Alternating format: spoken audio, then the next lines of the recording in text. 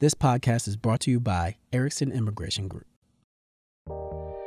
Welcome to Immigration Nerds. Today we have on Pooja Vora, who is a recent master's graduate from Georgetown University at McCourt School of Public Policy and a founding member and past president of the McCourt Migration and Refugee Policy Initiative. Pleasure to have you on. Thank you. It's a pleasure to be talking with you today. Thank you. And congratulations. You graduated. Yes. Thank you. Does it feel good? Do you feel the relief? A big relief. Yeah. It's definitely a load off my shoulders, but I really enjoyed grad school just because I was a paralegal for about 8 years before going back to grad school, and then decided at some point in my life after the 2016 election that I wanted to focus on policy more than law. So yeah, that's kind of definitely where, yeah. Well, job well done. Job well done. So you wrote extensively on the impact of immigrants within healthcare and how they can directly address the impending labor shortage in the industry. We know immigrants make up a significant portion of the healthcare workers in the U.S. today, and you're currently working on what that intersection will look like moving forward. So can you speak to the area of research or where you are focusing your efforts now that would gain the most from this intersection? So my research really lies in the integration of immigrants. And so I guess from a healthcare perspective, when I, wrote this paper, this was actually a paper for class that I did. And when I wrote this paper, COVID-19, was very prominent in the US. Cases were rising, and there was a lot of talk about the shortage of physicians in the US. And then that's kind of like a twofold problem, just because there was a aging population, right, of the adult population of over 65. Actually, the American Medical Colleges projected a 45% increase in the adult population over 65 in the next decade. And then within the physician community, 2 in 5 physicians will turn 65 or older in the next decade. So then by 2033, we can expect a physician shortage of up to 139,000 doctors. And so this is where my interest in the paper stemmed from. And then going back to the integration of immigrants, how can we integrate immigrants that have underutilized degrees into the workforce, right? Especially with the looming shortages, how do we integrate them to help during the COVID crisis? So how do we do that? How do we do that? Yes. Well, there's several ways. Just a little bit of a background. There are, according to the Migration Policy Institute, there's 2.6 million employed immigrants in the healthcare field, right? That's immigrants and refugees. And then there's additional 263,000 foreign trained professionals whose, like I said before, whose degrees are underutilized. And so this is what many people refer to as a brain waste, where, they come to this country, they have degrees from their home country. They might be surgeons or, doctors, nurses, but because of their foreign credentials and because of the inability of the state licensing boards to, not streamline these credentials and to match them according to US standards, they end up working in, non-healthcare fields, or they might be in a healthcare field, but it's not, what they were trained for. In addition to that, they also have many policy relevant characteristics. And this is really just being younger than their US counterparts and being multilingual. And so this is actually very ideal that they be utilized given the looming shortages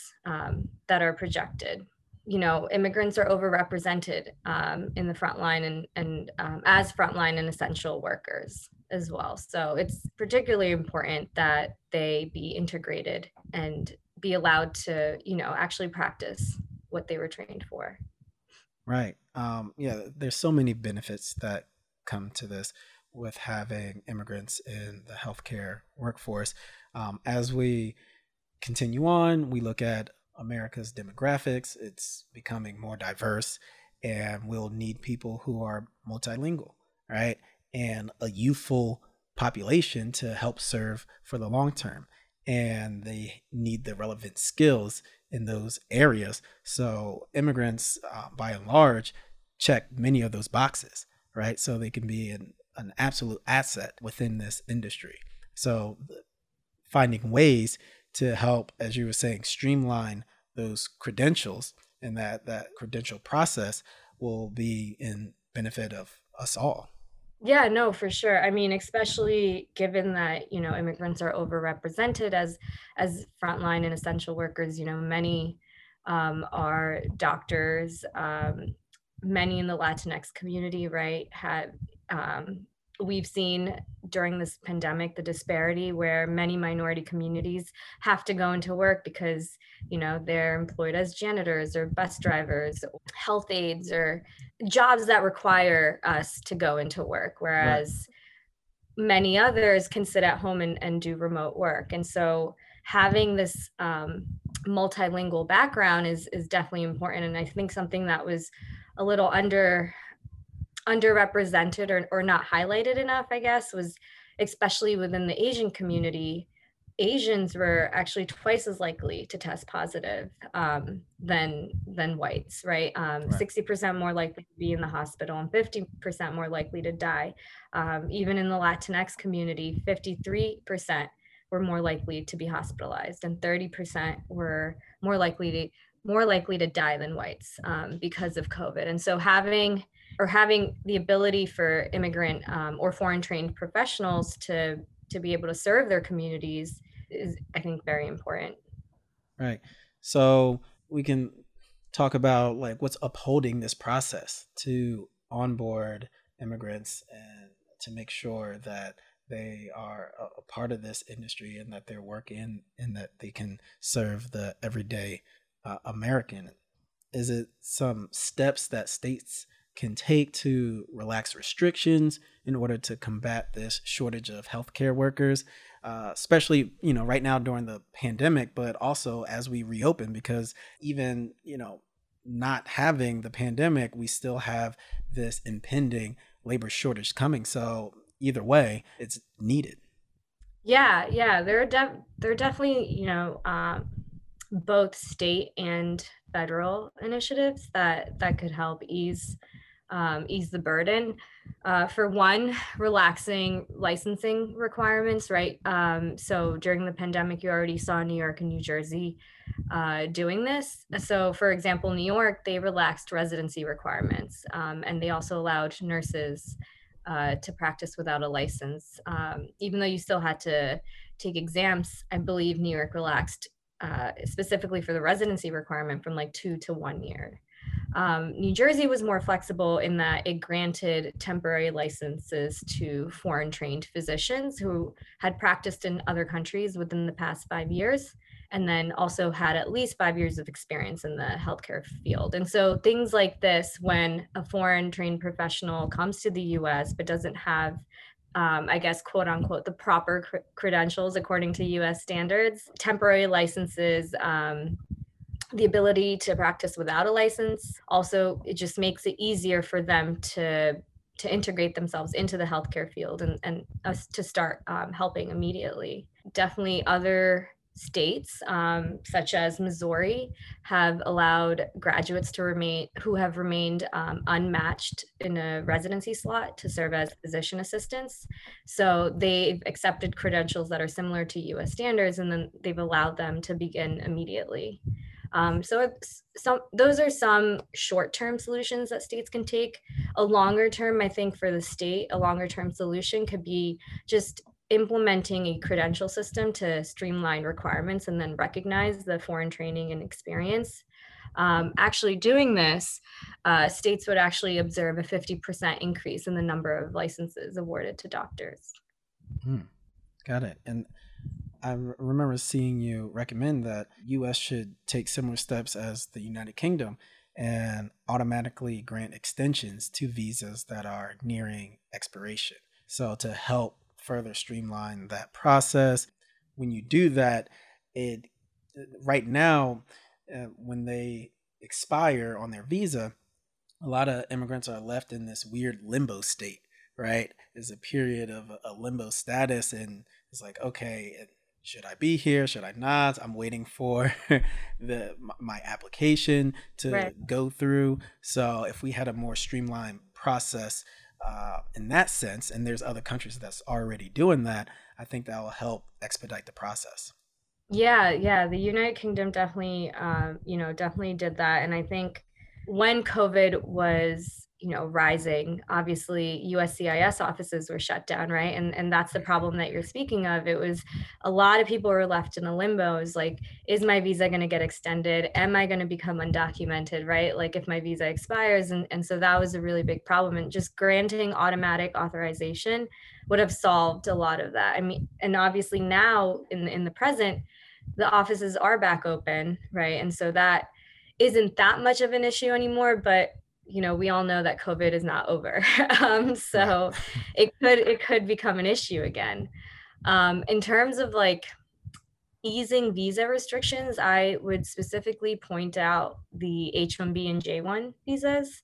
For example, so H-1B, some of the restrictions limit a doctor's ability to move from one hospital to the other. So if a hospital is not stated on their visa, they can't attend that hospital, even if they have credentials the hospital needs, or if it's like the next town over. So I guess just like a hypothetical example of that would be if a doctor is practicing in one hospital and the hospital in the next town over needs a doctor because their doctor has gotten sick or moved away or retired or for whatever reason, that doctor that's practicing cannot go to hospital B, right? Right. If it's not Right. listed on their H-1B visa. And this is especially maybe, in urban areas, this might not be that big of an issue, but especially in rural areas where there aren't a lot of physicians, right? And there's a scarcity in hospitals that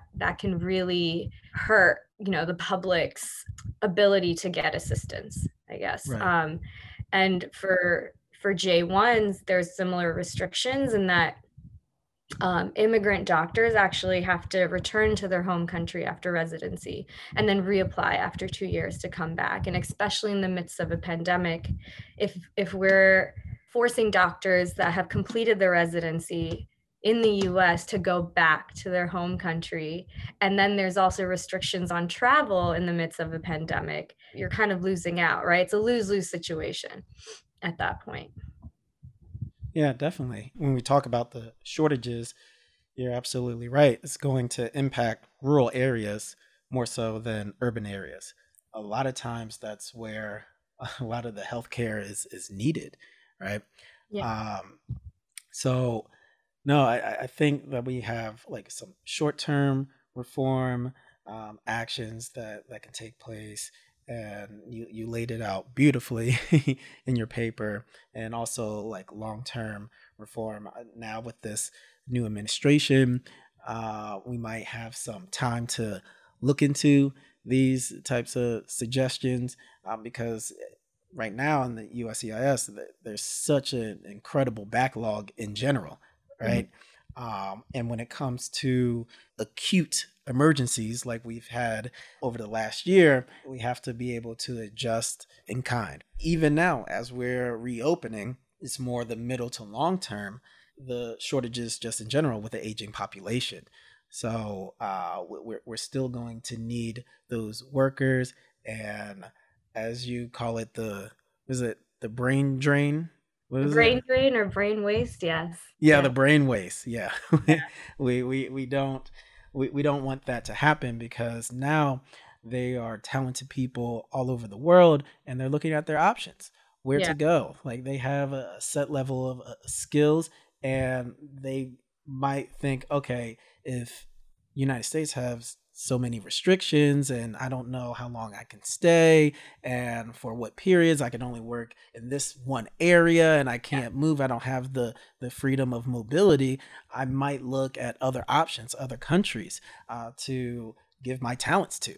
So that's something that we definitely have to keep in mind ongoing.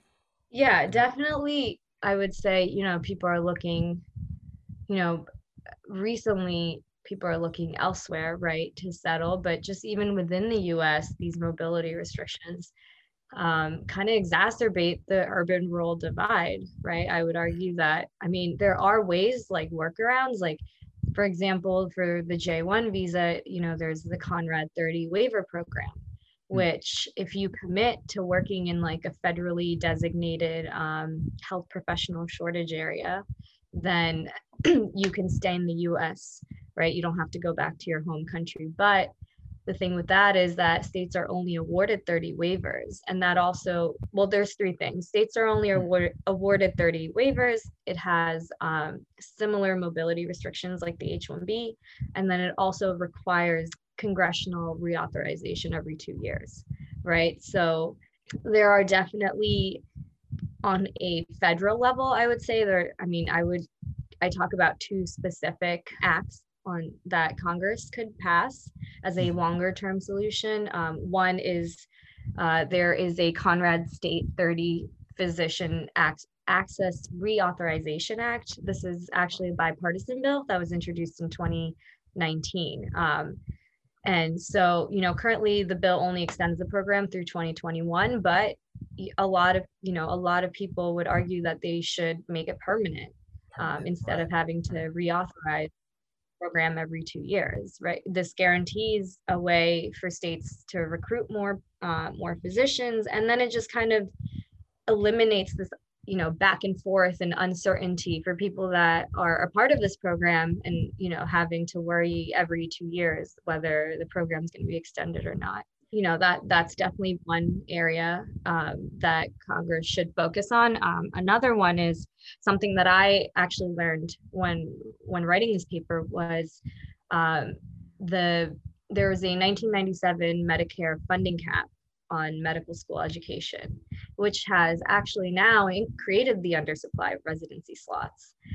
So you have limited residency slots, you have more people graduating from med school, right? And you have foreign medical graduates, right, that actually remain unmatched because there's just no more, there's just a limited amount of residency slots. And so there's a commission called the Educational Commission for Foreign Medical Graduates, and they are in charge of matching foreign trained professionals with US residencies, right? And so in 2020, more than 2,800 international medical grads went unmatched, even though they had completed and passed all licensing tests. Right. So we have we already have this looming shortage. Yeah. And we have, this pandemic that is literally wreaking havoc in our country. And you have doctors that can help, but because of this funding cap, they're unable to be matched in a residency slot. So the bill was introduced twice, once in the House and then once in the Senate. It's called the Resident Physician Reduction Shortage Act. So it was introduced in the House in 2019, and then it was introduced in the Senate just this past March. And so basically the bill could increase slots by 15,000, which would definitely help in matching international graduates to residencies in the US. Right. To be able to relax that funding cap, right? And then also, as you were saying, with the Conrad 30 waiver program, to find ways to guarantee that states can recruit more physicians, people who are in the healthcare industry, that they have a slot that they can fill, like they're qualified, they have all of the credentials, but it comes down to availability. So that's where it really comes down. You honestly have the full blueprint, right? We can take this to Congress and be like, hey, we already got the game plan, all right? We already got the blueprint, and we just need to put it in action, and that will be beneficial for all of us. So thank you, Pooja, for the work that you do, and it was great getting into your work and how you can help this country and how immigrants in the healthcare workforce can better serve us. So I appreciate the work that you do. Thank you. It's been a pleasure talking to you, and we all know that COVID, even though COVID has significantly diminished, right? It's not going away anytime soon. Obviously, with the new variant from India, we just don't know what's going to happen. So even though it may seem like we're okay now, it's definitely better to be prepared and, ahead and be safe rather than sorry. Yeah. And be safer than rather than sorry. And, I think if states and the federal government worked in tandem, that would be more beneficial than working separately. And I hope the Biden administration, right, kind of puts their focus on that, as well as the other things they're focusing on, just because, again, 2033 is not far, if we really think about it. Not at all. So especially that, and then just being in the middle of a pandemic right now, it's definitely important to focus our efforts on this. And one more thing that I wanted to point out was just something that the state and federal government could work on in tandem, again, is maybe just creating a task force, right?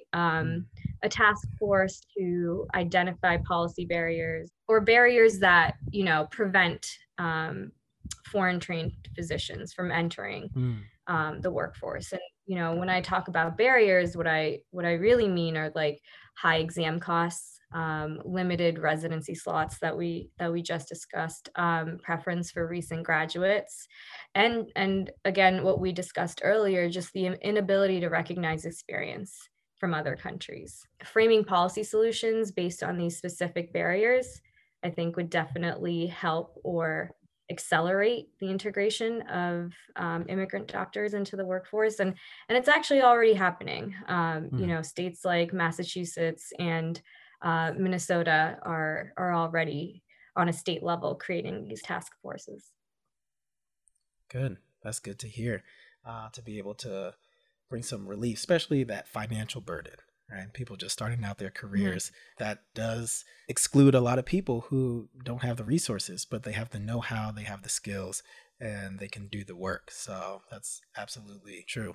Well, Pooja, thank you so much for coming on. I feel like now, after graduating, you can celebrate, you can relax a little bit, loosen up the shoulders, I know. It's just, it's been a relief. I mean, grad school, like I said, was a wonderful experience. It was, definitely one of the best decisions of my life, to go back after so many years, but no more weekend studying and no more exam prep. So I'm definitely back to the real world.